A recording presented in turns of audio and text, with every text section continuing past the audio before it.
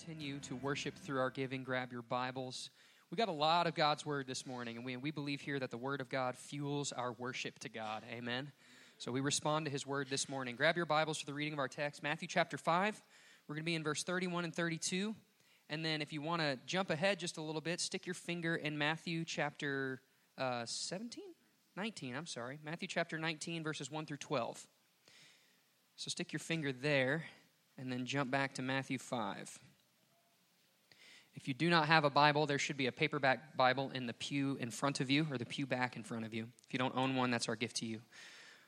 When you get to Matthew chapter 5, say how deep His love is for us. I don't know if that was grammatically correct, but it felt right. Upon the conclusion of the reading of the second text, I will say, "This is the word of the Lord," and you will say, "Thanks be to God." Matthew chapter 5, verse 31. It was also said, "Whoever divorces his wife, let him give her a certificate of divorce. But I say to you that everyone who divorces his wife, except on the grounds of sexual immorality, makes her commit adultery. And whoever marries a divorced woman commits adultery." Matthew 19, beginning in verse 1. Now when Jesus had finished these sayings, He went away from Galilee and entered the region of Judea beyond the Jordan. And large crowds followed Him, and He healed them there. And Pharisees came up to Him and tested Him by asking, "Is it lawful to divorce one's wife for any cause?" He answered, "Have you not read that He who created them from the beginning made them male and female, and said, 'Therefore a man shall leave his father and his mother and hold fast to his wife, and the two shall become one flesh.' So they are no longer two, but one flesh. What therefore God has joined together, let no man separate." They said to Him, "Why then did Moses command one to give a certificate of divorce and to send her away?" And He said to them, "Because of your hardness of heart, Moses allowed you to divorce your wives, but from the beginning it was not so. And I say to you, whoever divorces his wife except for sexual immorality and marries another commits adultery." Verse 10. The disciples said to Him, "If such is the case of a man with his wife, it is better not to marry." But He said to them, "Not everyone can receive this saying, but only those to whom it is given. For there are eunuchs who have been so from birth, and there are eunuchs who have been made eunuchs by men, and there are eunuchs who have made themselves eunuchs for the sake of the kingdom of heaven. Let the one who is able to receive this, receive it." This is the word of the Lord. Well, amen. We're continuing in our sermon series through the Sermon on the Mount. And obviously today we are looking at Jesus' words about divorce, marriage, and even singleness, really. And so we're just going verse by verse, and we're looking at this series on the Sermon on the Mount. We're calling this Jesus Uncensored, because we're just looking directly at Jesus' words about various topics. And today, Jesus deals with a very sensitive issue, a very relative issue. Oftentimes, for some reason, I always hear that people are like, "Well, Jesus never really spoke about marriage," or "There's a lot of silence in the Scriptures about marriage and really how it should go." And there could really be nothing further from the truth than that, as we see that Jesus is very clear about a picture of marriage. And maybe just as an introduction, last weekend, my son Roman, our oldest son, he's very much into fishing right now. He's an all boy, and so he loves fishing, loves catching fish. And we had some church members take us fishing at a place that we had never been at before. And Roman is a true fisherman, because as soon as he casts that pole in the water and reels it in, if he doesn't catch anything with that bait, he goes, "Oh, I got to switch lures. I got to get something different. And so then he'll tie something else onto the end, and then he'll throw it out there, then he'll reel it in, and he'll go, "Oh, this just isn't working. I got to put something else on." Or if he's fishing with someone, he hasn't caught anything, and they caught something, he goes, "Daddy, what kind of bait do you have on the end of your fishing pole?" And so as we were going to a pond in a place that we had never been before, he kept saying, "Oh, I want to use this new one that I bought with my own money. I want to use this new bait and this new lure." And I kept saying, "Bubba, we've never been here before. We need to listen to these people." And he goes, "Oh, no, I want to use this. I want to use this." And I looked at him and I said, "Bub, we've never been here before. And you don't even know how to use this bait. You don't know why it was created this way, and the guy made this bait and did this. We need to listen to our guide, the people that are taking us here." And quite frankly, I really think that that's how we need to view marriage. Because when we look at society and when we look at culture, There's statistics across the board, but basically it comes down to this, to Christians and non-Christians alike. 52% of marriages will end in divorce. 52. And so I think we have to look at this idea of marriage as not as our own design and our own idea. We are like little kids who have never been in this position before, and we're looking at this massively big concept. And we have to look at it as people who have not invented this, but rather let Jesus be our teacher and our guide today. And there's a reason why we're in two passages. If you look in Matthew chapter 5, you see that Jesus has two short verses about this idea of marriage and divorce. And he speaks very, very briefly about it. And he says, "It was also said, whoever divorces his wife, let him give her a certificate of divorce." Now remember, Jesus is interpreting properly God's law.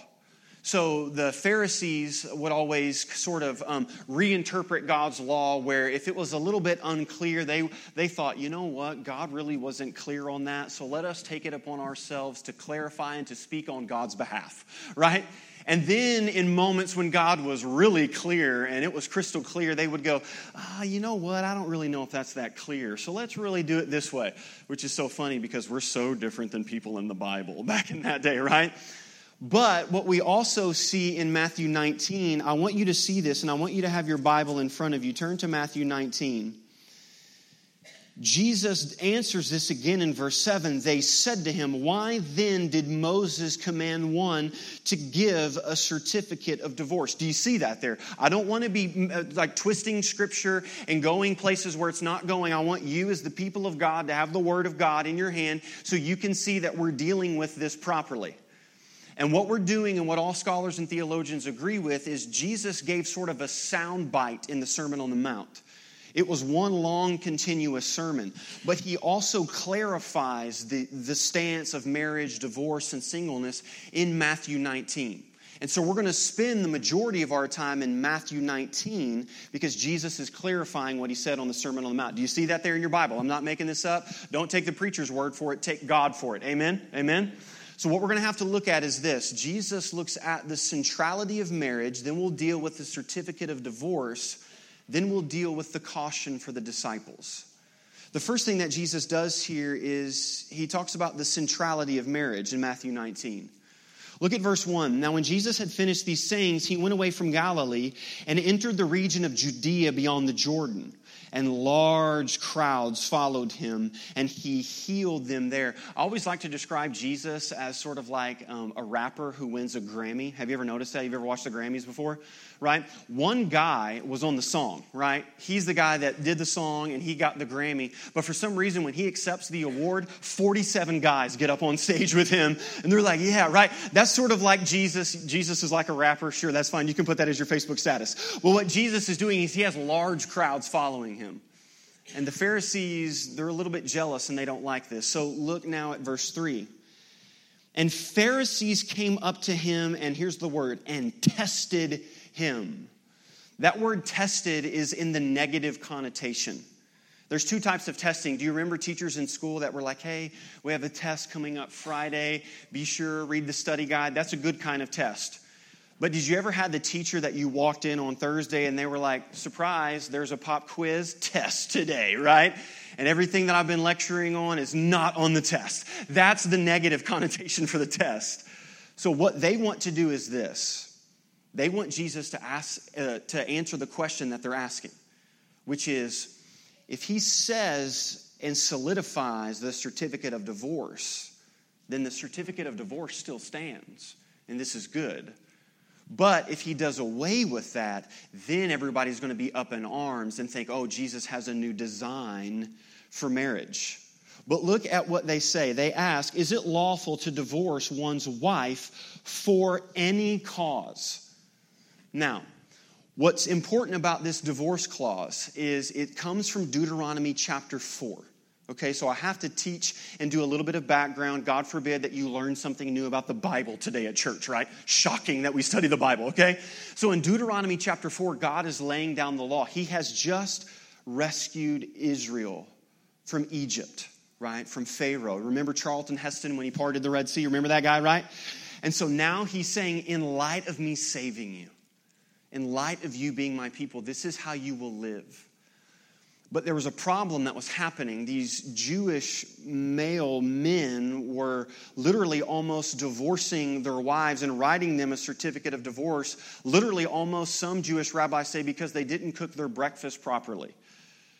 Or because they had lustful desires. And they would say, you know what? I'm going to divorce you for a season. And I'm going to go be with this woman for a season. And then I may come back later on and I may marry you again. And Moses sees all of this brokenness that's happening within marriage. And Moses institutes a certificate of divorce that we're going to deal with in just a minute. They're asking, but here's what I want you to see. They're asking about divorce, right? They're just like us. Jesus, how far is the line? Right? Like in counseling sessions all the time.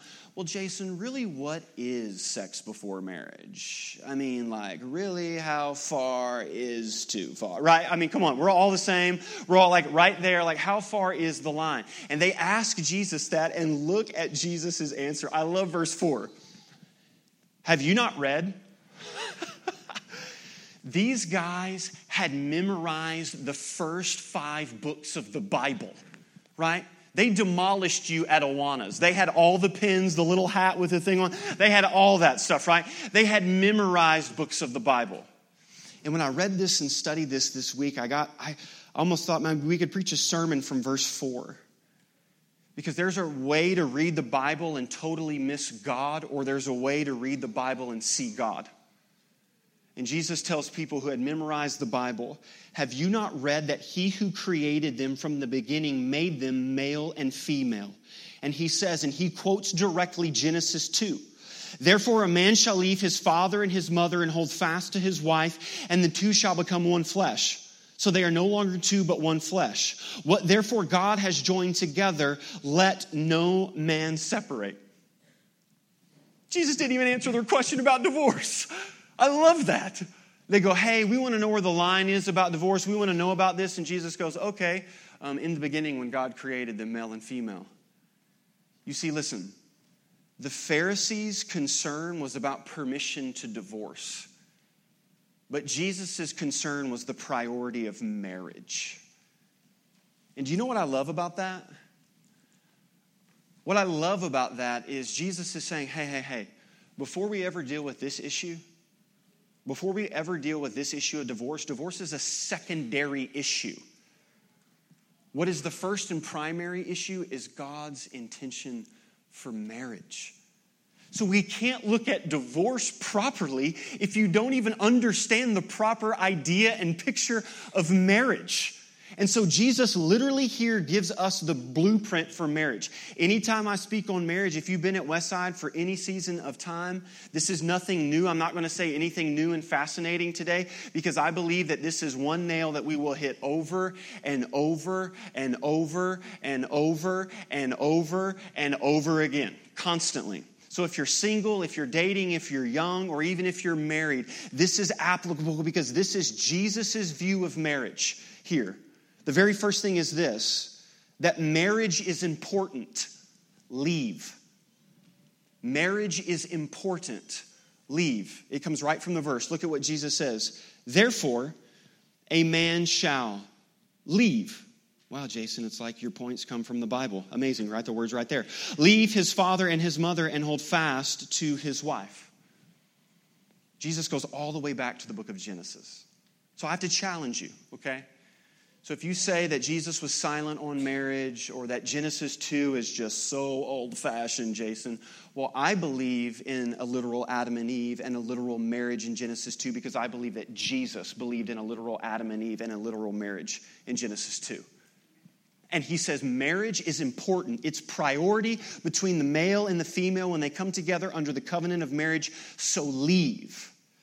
And do you understand how provocative that was in the ancient times? Because in the ancient times, the family was the center of your identity. That's why always in Scripture you have someone known as the son of so-and-so, the son of so-and-so, the son of Jehoshaphat, the son of, this other fat guy, or something like, you know what I mean? Something like that. It's always the son of someone. But Jesus says the first idea of marriage is that you leave that identity and you come together. So how is this applicable to us? That means that you don't go running to mama and daddy when turbulent times happen in your marriage. Is that too early for the 9 a.m.? Or am I not supposed to do that already? That means that when it requires work into your marriage, you don't go to your mom's house anymore because that's not your home. Your home is the home that you're creating now with your spouse. This is your first identity. Before your job, before your children, parents, listen to me. What your kids need more than you just loving them is they need to see a gospel-centered marriage. Your kids need you to love your wife, and your kids need you to love your husband first before they need you to love them. That's what they need. And Jesus says that marriage is important, so you leave. This is the first identity. Listen, there will be a day where I'm not a pastor anymore. There will be a day where I don't introduce myself as Pastor so-and-so. But there will never be a day that I'm on this earth, by the grace of God, that I am not Courtney's husband. It is the first identity apart from being a child of God. That's how important it is. The second thing is this, is that marriage is permanent. Cleave. I take this from the old King James, but it says this, that he made them male and female, therefore a man should leave his father and mother and hold fast to his wife. In the King James Version, it says that he should cleave to his wife. Did you know that we get our word covenant from the word cleave? And you know, we teach about this all the time, and we just responded. You know what a covenant is? See, there's a difference in a covenant and a contract. A contract is based upon performance. So here's the duties, right? So now our society is very confused about what marriage is, because now we have things like prenuptial agreements, which is organizing the divorce before the marriage, right? That's what it is. And so now we view marriage as a contract. You do X, Y, and Z. I will do A, B, and C. And then if you do not follow through on this, I'm out. And here's the stipulations already in light of this. But Jesus says the design from the beginning was that marriage would be permanent. That a contract is based on performance, but a covenant is based upon a future promise. Do you know that's what you do in your wedding vows? Your wedding vows are not for the day of marriage. You know that, right? That when you stood up there, you didn't listen to nothing the preacher said. Nothing. Guys, especially you, okay? Right? I do marriages all the time. I do weddings all the time. And I'm standing up there and I'm just like, these people aren't hearing nothing I'm saying right now, especially him, right? And when you say, till death do us part, for richer or for poorer. That's why I love classic wedding vows. I don't like when the bride and groom write their own because it's all fluffy Nicholas Sparks garbage. You know what I mean? I will love you on sunshine and rainbows, and I love, it's just all this frou-frou, all this stuff. Love is a choice. And this idea of a covenant is based upon a future promise. So listen to this. Marriage is not built on the present feeling of love. Marriage is built on the future promise to love. So listen, how is this applicable to you? That when your marriage reaches difficulties and tough times, because you know what they call people who are struggling in their marriage, right? You know, they got a word for them? Married. Right? And so when your marriage comes to a difficult point, perfect, because you promised to be there right then. That's what you promised to be, is in that very moment. Is this the lowest it's ever been? Is this the toughest it's ever been? Have you never been here before? Do you not know how to move forward? Perfect. You promised to be here, right there, right here in this moment. And Jesus says, from the beginning, this was the institution, that marriage is important, that we should leave, that marriage is permanent, that we should cleave under this idea of a covenant. And then lastly, this, marriage is intimate, we weave. It says, hold fast to his wife, and the two shall become one flesh. And then he reiterates it. So they are no longer two, but one flesh. And then Jesus puts his stamp of authority on it. What therefore God has joined together, huge word in the Greek, let man not separate. That's Jesus' picture of marriage. that there should be something so intimate. Did you know in the Hebrew, this idea of weave literally means a mingling of souls? So what does this mean? It means that as a man and a woman under the covenant of marriage, that there is nothing separate in your life. There's no separate bank accounts. There's no separate secrets. There is none of that. You are one flesh under the covenant of marriage. That's God's design. And the moment you start letting things in to separate that, and there's secret email accounts, and there's different bank accounts, and there's different this, and I send my mail to this P.O. box, and so she doesn't, or so he doesn't, right? Once that begins to happen, it is a separation of the two becoming one. This is Jesus' picture of marriage. It's very important for us to see this. Now, can you feel it in the room? It's just there, right? So what do we do about this idea of divorce? Because if this is God's view, and it's a high view, and we'll see later on, it's a very high view. What do we do with this understanding? Well, Jesus addresses this. The second thing we see is the certificate of divorce. They reiterate the question, verse 7. They said to him, "Why then did Moses command one to give a certificate of divorce and to send her away?" I love this. Look at this. Look at verse 8. And he said to them, "Because of your hardness of heart, Moses allowed you to divorce your wives. But from the beginning it was not so." Do you see the difference of words? Right? The Pharisees ask, why did Moses command the certificate of divorce? And Jesus leans in a little more and goes, you're putting a little too much weight on those words. Moses allowed the certificate of divorce because of your hardness of heart. Have you noticed in the past 3 sermons, there's been a word that's continually popped up? And it's the word heart. About anger, about lust, and now about divorce. You understand that you don't come to Jesus Christ and He being the King of the cosmos.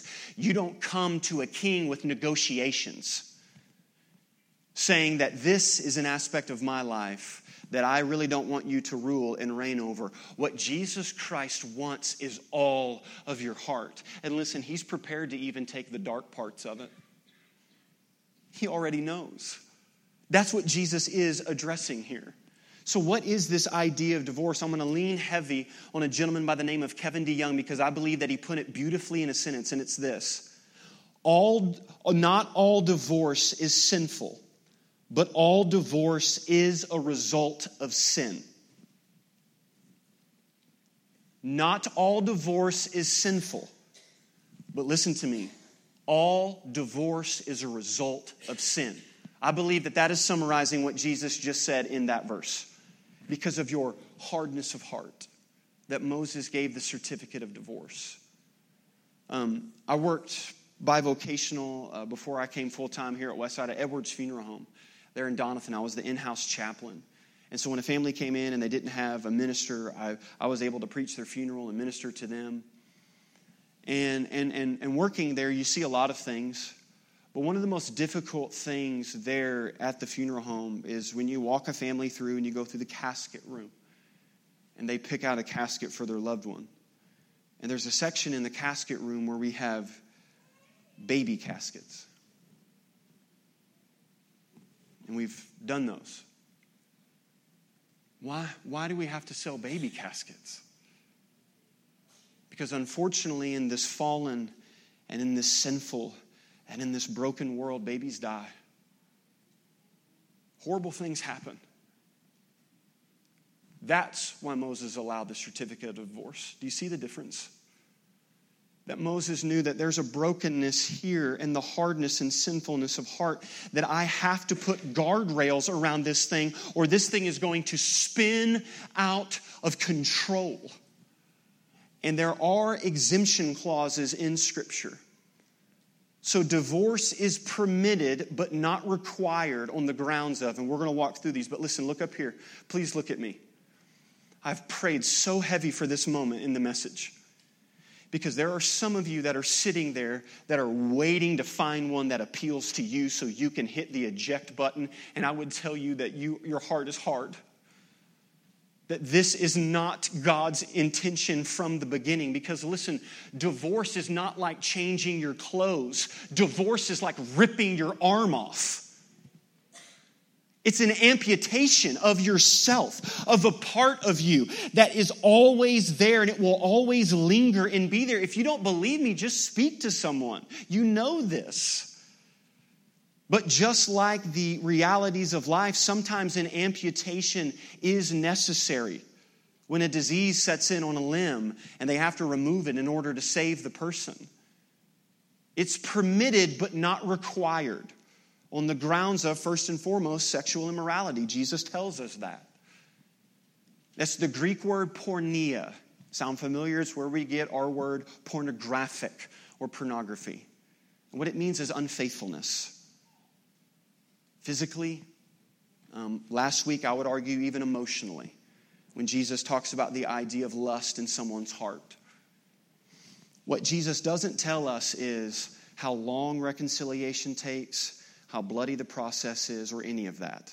So you can't just look at this exemption clause and hit the eject button. Because what we see is our God has a heart of reconciliation. Yes, yes. Sexual immorality, and then secondly, abandonment of an unbelieving spouse. And this comes from 1 Corinthians. You can write this reference down. 1 Corinthians chapter 7, verses 10 through 15. That's where the Apostle Paul speaks that if someone abandons their covenant vows, leaves, moves away, won't speak to you anymore, how can you reconcile? Listen, it takes one person to forgive and it takes two people to reconcile. How can you reconcile a relationship if someone abandons and leaves? And Paul says you cannot. But I also know people that this has happened to them and they haven't divorced because they felt through prayer and conviction and counseling and scripture, it was better to just let that person go. Our conscience bears witness on these things. I don't think that we can make easy blanket statements. And then lastly, some people disagree with me on this, and that's fine, that's okay. But as a pastor and doing counseling, I also believe that I have to say that there's a third one, and that's abuse. I cannot stand up here and you are fearful to go home this afternoon because of emotional and physical danger in your marriage. I believe that also qualifies as the abandonment of an unbelieving spouse. That if there's physical harm, listen, we say this all the time. You can love someone like Jesus and forgive someone like Jesus and obey Romans 13 and call the cops on that dude super fast, okay? And so we see that God has laid this out. And this isn't the first priority. Listen, God's first concern is the priority of marriage. Look at this properly. And then because of brokenness, man, there used to be a time where I just held fast to these blanket statements and just threw them over everybody and thought, by God, if you don't obey to that, then you need to come under the bat of truth and I'll just beat you down with that bat. And now being a pastor and counseling and being in student ministry and seeing kids affected by divorce, and it's when we separate the two becoming one, there's so much that happens there. This is not an easy thing. This is not a light thing. This is a very serious thing. One of the things that I want to do is I want to give a shout out to Fellowship General Baptist Church north of town. They have what's called divorce care. And they meet on Wednesday evenings at 6:15. I went by, spoke with Byron. I know the pastor there. Listen, man, Westside ain't the only church in town, bro. It's a team effort. This is kingdom business.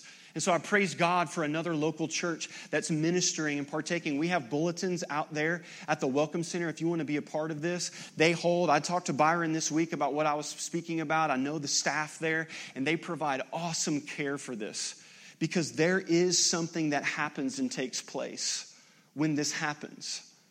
And God speaks very strongly in Scripture about it. In Malachi chapter 2, he says these words. For the Lord God of Israel says that he hates divorce.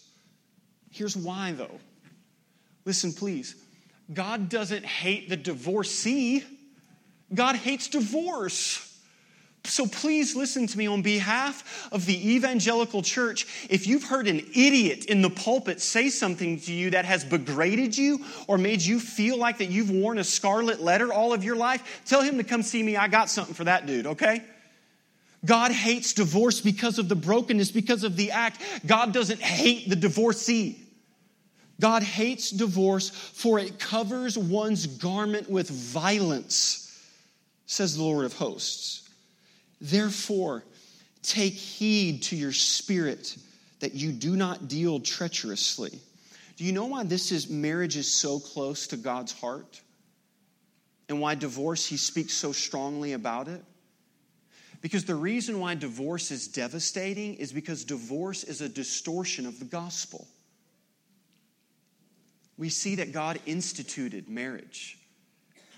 And he instituted marriage, listen, as a picture to the world to show what his love is like.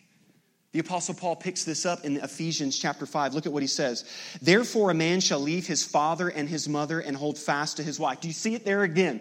I'm staying with the text. This week I was so driven by how this Genesis 2:27 statement is anchored all through Scripture. Therefore shall leave his father and his mother, hold fast to his wife, and the two shall become one flesh. This mystery is profound. And I am saying that this mystery refers to Christ and the church.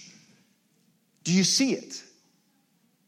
And the reason why when brokenness and everything enters in, it distorts God's picture and his view of what he's given to the world. So husbands, the way that you love your wives, the person that we take our example from is Jesus Christ. Ladies, the way that you love your husband is the way that Christ loved the church. Do you see that? That's why this is important. And then Jesus ends with this, the caution for the disciples. Look at verse 10. So they walk away. Please have your eyes on Scripture because this is a very sensitive topic and I want you to know that it's coming from here. Verse 10, the disciples said to him, if such is the case of a man and his wife, it is better not to marry. Like, I love that the disciples came and said that to Jesus. Like, yo, man, if that's how high you view marriage, and if that is that big of a deal, it's probably better than a dude not even get married, man. That is like serious stuff. And you know what Jesus does? He doesn't correct them.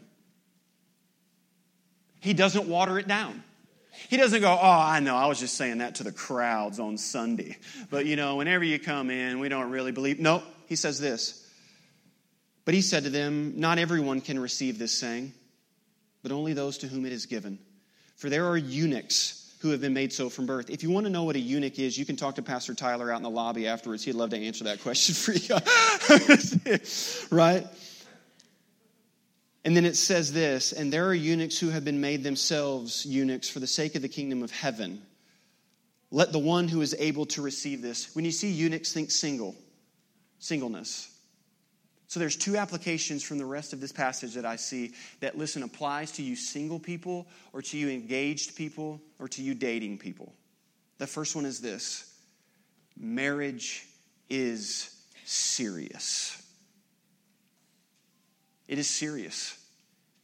It is not just something that you enter into and it's lightly. Marriage is serious. But then secondly this, singleness is a gift given by God to be stewarded well. Just listen to me. You are not less of a person because you are single. And I know what it's like in small town Poplar Bluff. It's you go to college, you get the degree, you meet the person, you come back home, you get the job, you get the house, you get the boat, you get the dog, you have 2.7 kids, and you do the thing, and you do the thing. I get it. I understand that there's that small town pressure there. But like, did you know that Jesus was single? The Apostle Paul was single. You're in good company, okay? You are not less than. But listen, don't waste this time. Steward the time that God has given you. So what's the big idea? What are we supposed to walk away from this? The big idea is simply this, and it's every time we teach on marriage, that Jesus is the perfect spouse. that Jesus is the only person who's going to fulfill all of your desires. Jesus Christ is the only person who has shoulders broad enough for you to put all of those expectations and all of that happiness, and He asks for it. He desires it. He wants it. He begs for that. So I want to end today as Pastor Tyler comes and leads us in a response by speaking to different types of people. First and foremost, I want to speak to single people. Marriage is serious. If you're looking to date or be engaged, please take your time. Please take your time. It is much easier to build the foundation first and then build the home than it is to find out that there's a crack in the foundation, tear the house down and remodel it. That's a tough process. And maybe some of you need to literally ask, like, God, is this something that you have for me in this season of singleness? I know we say that it's a gift given by God, and some of you are like, that's a gift I would like to return. You know, God, I got the receipt for this one, you know. But rather than ultimately asking for your own desires, listen, we prayed it. Not mine, but thy will be done. Thy will be done. And then secondly, to the married people in the room, maybe today is a day where you grab your spouse's hand. Maybe it's an apology. Maybe it's a recommitment. Maybe it's a, hey, we're in this thing. And listen to me. Stop fighting in your marriage and start fighting for it. Let that be done today. Let the love of Christ be the motivation for you. And then to those of us who have been divorced in the room, understand that you don't wear a scarlet letter. Listen to me, divorce does not define you by any means at all. The identity of Christ does. That's the exchange of faith, that we give Him our brokenness, and then when we do that, we get everything that He has. For that you have died and your life is hidden with Christ in God, so that when God looks at me, He doesn't see my past, He doesn't see my mistakes, but He sees Christ. You are a son and a daughter of God. That is what defines you, and please hear that good news today. And then to everyone in the room, God speaks to us through the covenant of marriage, all through Scripture. And I don't know where you're at today. I don't know if you're peeking over the fence at Christianity. I don't know if you're questioning this Jesus guy. But God has words for you. And He says this about His people in the book of Hosea. But then I will win her back once again. I will lead her into the desert and speak tenderly to her there. I will return her vineyards to her and transform the valley of trouble into a gateway of hope, and she will give herself to me there. And as she did long ago when she was young and when I freed her from the captivity of Egypt, oh, God is wooing us today just like a spouse woos a spouse into the covenant of marriage. And God speaks tenderly to you today. I want to close with these words before we come to the table and we see the ultimate idea and picture of marriage. His body broken and His blood shed. Because there's only one reason why Jesus is the perfect spouse.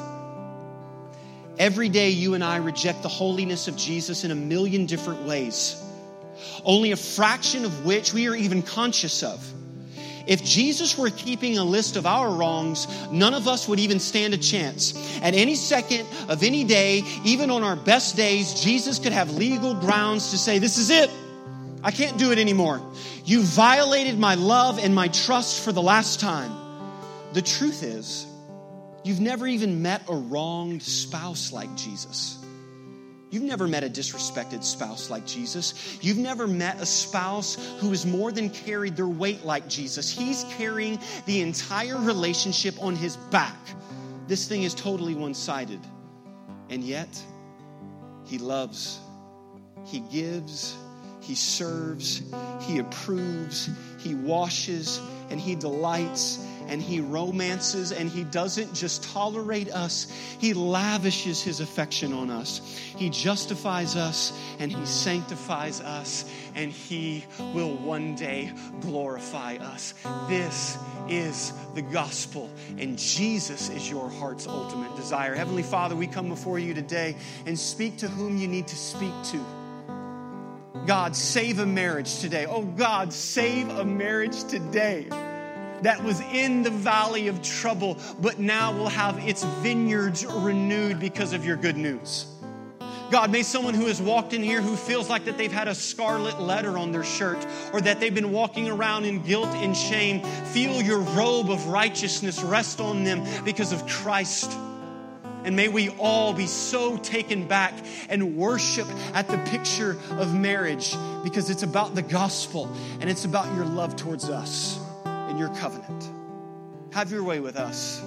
We pray this in the mighty and the precious in the beautiful name of the perfect spouse, Jesus Christ. Amen. Would you stand right where you're at? Come and partake in communion as you